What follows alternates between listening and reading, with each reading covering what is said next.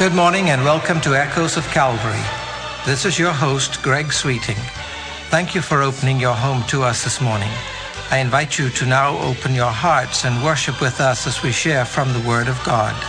Stay with us as we share comments and illustrations with a spiritual application, present special music to call us to worship, and in a few minutes, Pastor Alan Lee will come to share insights from Scripture and explain how to apply God's Word that we might grow to be complete in Christ.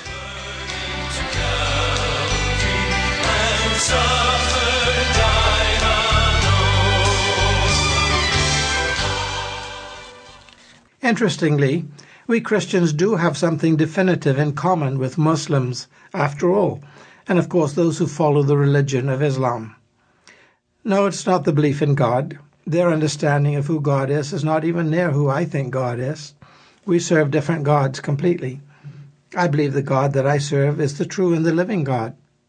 And this is not even to mention that I also believe that God is in three persons, and moreover, that Jesus, God's Son, is himself divine and is God in flesh, Emmanuel. I recently came across a discussion that outlined the Muslims' view of creation from the perspective of evolution and Darwin's theory on the survival of the fittest. From the backdrop of history and how very prolific and deeply involved the Arab world was in times past in the sciences of centuries ago, there is presently a dearth of scientific research, scientific progress amongst Arabs and Muslims the world over. Between the 8th and the 13th centuries, while Europe stumbled through the darkness and horrid backwardness of the Middle Ages, science actually thrived in Muslim lands. They excelled in the sciences, preserving the knowledge and writings of the past, to which they added their own discoveries and advances, among which I understand was the most popular and intensive medical book of the time, and it was used in all the European universities for centuries. The Muslims during this period laid down the principles of science, transformed the knowledge of light and optics, calculated the circumference of the earth to within 1% of exactness, amongst many other wonderful and excellent scientific achievements. In today's world, however, Muslims account for very little scientific breakthroughs, according to the survey I read in the Economist newspaper, an indicator of how possibly hostile Iran appears to be about science and scientific thought. One university in Islamabad has 3 mosques on campus and a 4th being built, and absolutely no bookstores. This stark contrast is repeated over and again. Many modern Muslims are bothered by the suggestion, it seems, proposed by Darwin's theory of evolution, that we humans share a common ancestry with apes. I too am bothered by this nonsensical suggestion that should have been superseded long ago. A study has found that less than 20% of Muslims now believe in evolution. As you listen to me this morning, what is your position? Will you lean with the modern Western thinkers, who I think are wrong, or will you lean with the Muslims and most of the believers I know and stay with "in the beginning God created"?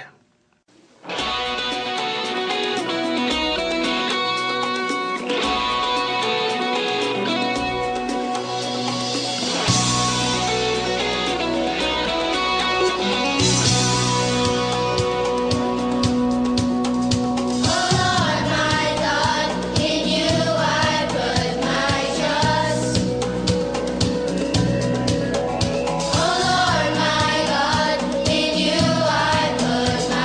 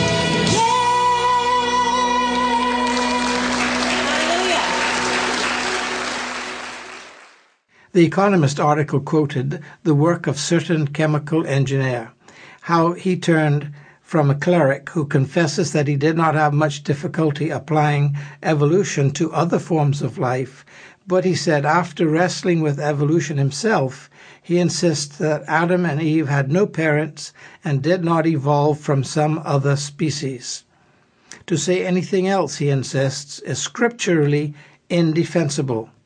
Now, there's a man after my own heart. Why don't so many of those who attach themselves to Christianity come out and be so clear? Anything else is scripturally indefensible. There is a growing Islam creationist movement as well. Contrast that in the light of a statement made by another scientist who said, and I quote, "Nothing in biology makes sense except in the light of evolution," end of quote. And another has said, "Science describes how things change. Islam, in a larger sense, explains why." I can go along with that, but the premise must originate with the God who created everything we see in the first place. Now science can try to explain how things change within the parameters that God has ordained for us, and never lose sight of the ultimate conclusion of all things. One day, that same God will call time, and the things of earth will change as he brings in a new heaven and a new earth. Doesn't matter then what side you're on. You will be swept along as God lays out his plan for the future eternity.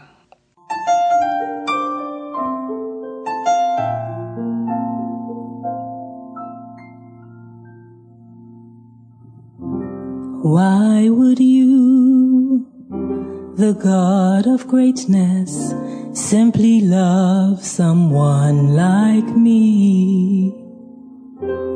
And how could you, so pure and perfect, know my thoughts, yet meet my needs? I'll never know or understand just what you see in me. My mind is amazed to think your plans include me for eternity.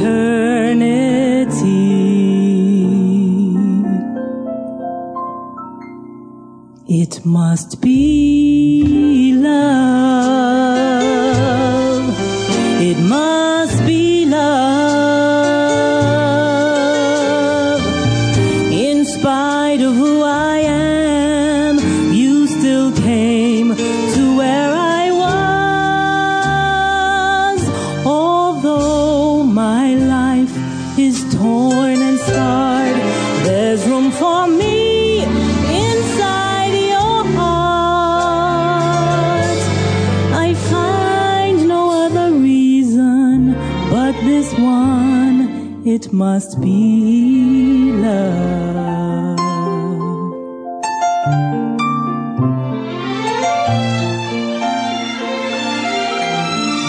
You keep turning my sorrow into blessings. That's your love and nothing else. Forgiving my sin and then forgetting. That's your love and nothing less.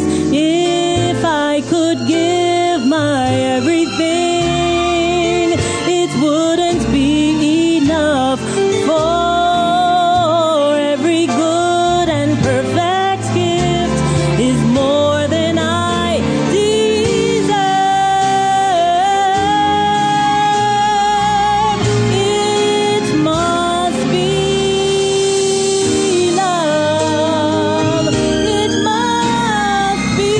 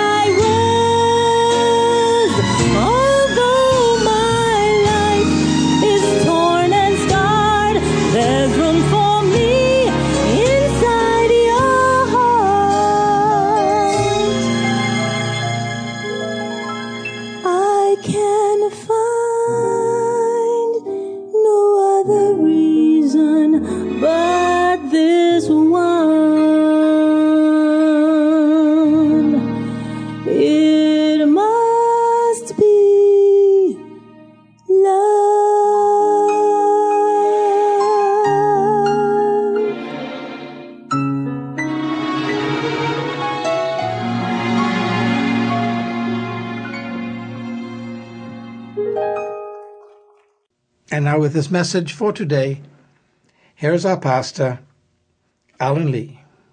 Good morning. We are on our fourth message in our ongoing exposition of the Epistle of Jude. This is an epistle he writes for the sole purpose of admonishing believers to contend or fight for the faith that was once and for all deposited or delivered to the people of God, the Church of Jesus Christ. We have already looked at verses 1 through 4 and have carefully noted Jude's warning that false teachers will sneak into the local church and seek to distort the Word of God in order to win disciples for themselves and to use them for financial gain. We left off last time where Jude begins to show the negative effect that false teaching has upon false teachers themselves. He is emphatically teaching that spiritual ruin, especially in the area of morality, automatically follows the corruption of biblical truth. Please let me repeat that. Jude is emphatically teaching that spiritual ruin, especially in the area of morality, automatically follows the corruption of biblical truth. He's also saying that if we are going to be able to guard ourselves from those who teach and practice such ungodly behavior, we as believers must know their characteristics, what they are like.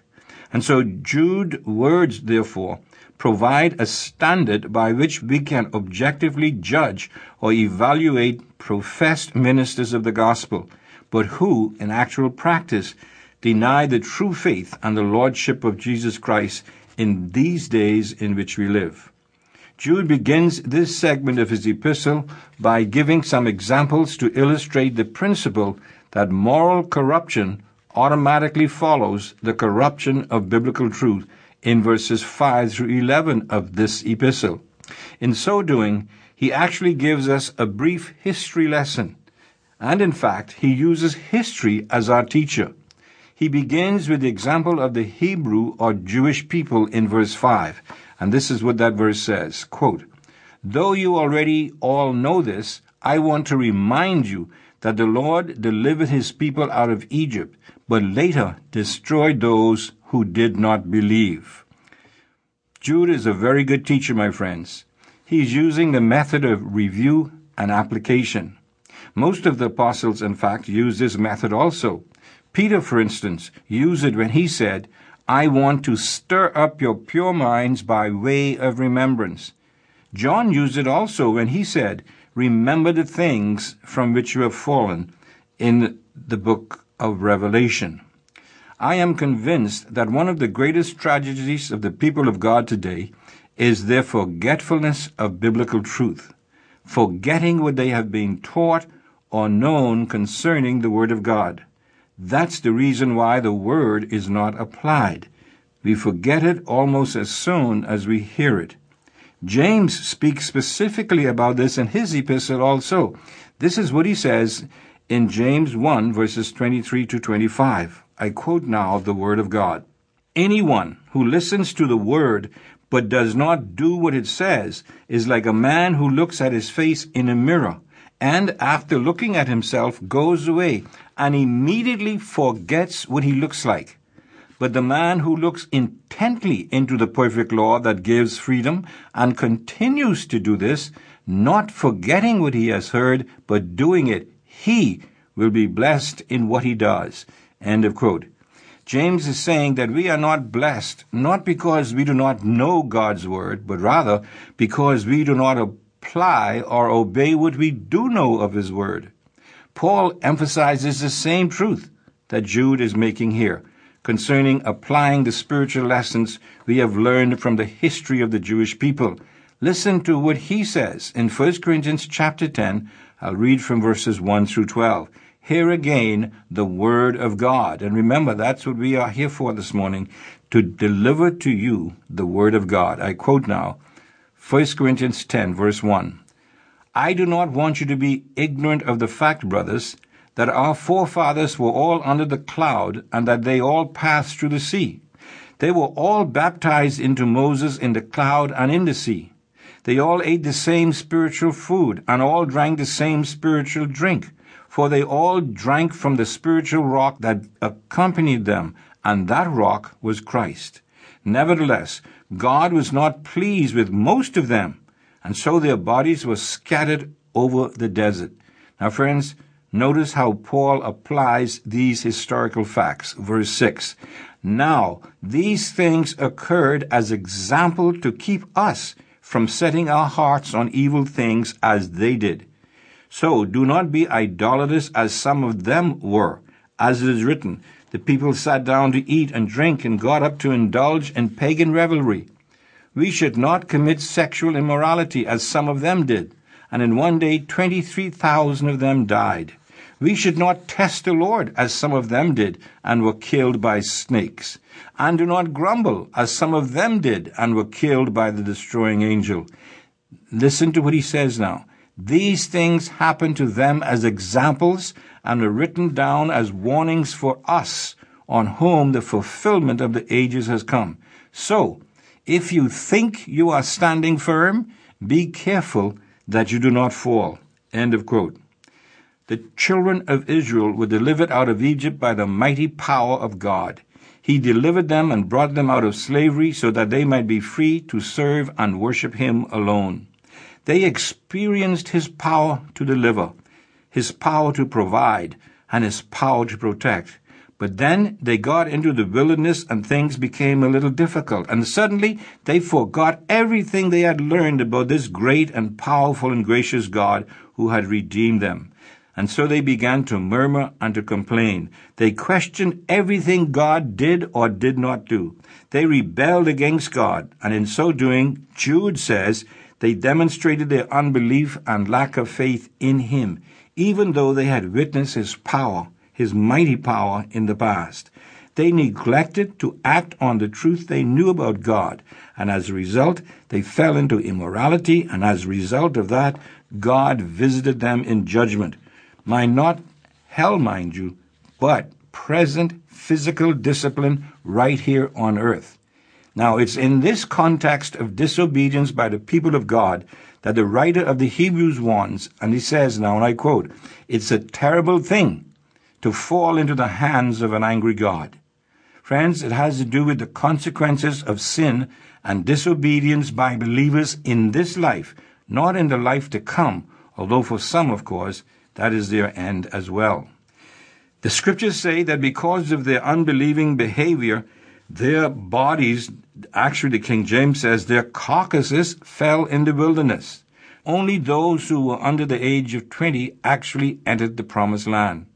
And so Paul, like Jude, makes the spiritual application in verse 11. Listen carefully again to the word of God. These things happened to them as examples, and were written down as warnings for us, on whom the fulfillment of the ages has come. So, if you think you are standing firm, be careful that you do not fall. End of quote. Paul is saying, don't think that just because you know the word you're okay, or just because you're a church member, or because you were involved in some ministry in the church. Don't think that you're okay just because of that. That's not so. You have got to obey the truth, especially in the area of holiness of life. You've got to live out the faith that was once for all delivered to the saints. What happened to the children of Israel teaches us this truth, Jude is saying. Remember this, my friends, and learn from their past history how you are to live today. And that's by obeying the word of God, the faith that was once for all delivered to the saints. And so the point Jude is making is that godless men do secretly sneak into the local church. And in fact, such activity will be common in the last days. Now, it is important for us to understand this term, the last days. Usually we get the impression that the last days in Scripture refer to a time far distant from the time in which we are living, or in times in which the writer lives, or only to the times in which we are now living. However, the biblical concept of last days takes in the entire period from the ascension of Jesus Christ to his return to earth to set up his millennial kingdom. You see, Jude was not writing about something that would only happen in a time far distant from his own time. He was writing about events that were transpiring even as he was writing. And these events are also happening to us as we are reading what he wrote. In other words, these godless men have been active in the church from its very inception, and they are active today as well, only more so than ever before, even than in Jude's day. That's why his message and warning is so relevant and pertinent to us, why it is so vital and urgent for us at this time. And Jude uses history, specifically that of God's dealing with Israel, to teach us that we should not neglect or corrupt biblical truth by boasting that we know the Scriptures, but yet live contrary to the truth in our everyday life. Most certainly, Jude says, are we not to accept such behavior from those who preach the Word of God. To do so is to deny the faith once for all delivered to the saints. However, to resist and oppose such activity and behavior is to contend earnestly for the faith.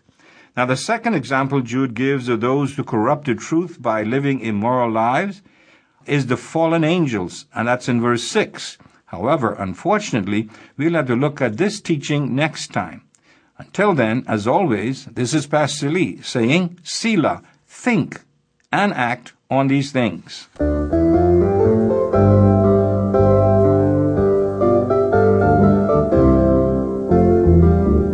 It could happen in a moment, in the twinkling of an eye. It could happen in a moment. Break the eastern sky,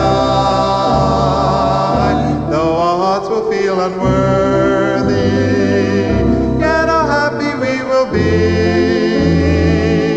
when the Savior comes from heaven, when his blessed face we see. You have been listening to Echoes of Calvary, a radio ministry of Calvary Bible Church in Nassau, Bahamas. Our morning worship service begins this morning at 11 o'clock in the sanctuary located on Collins Avenue. We extend an invitation to you to join us on these occasions.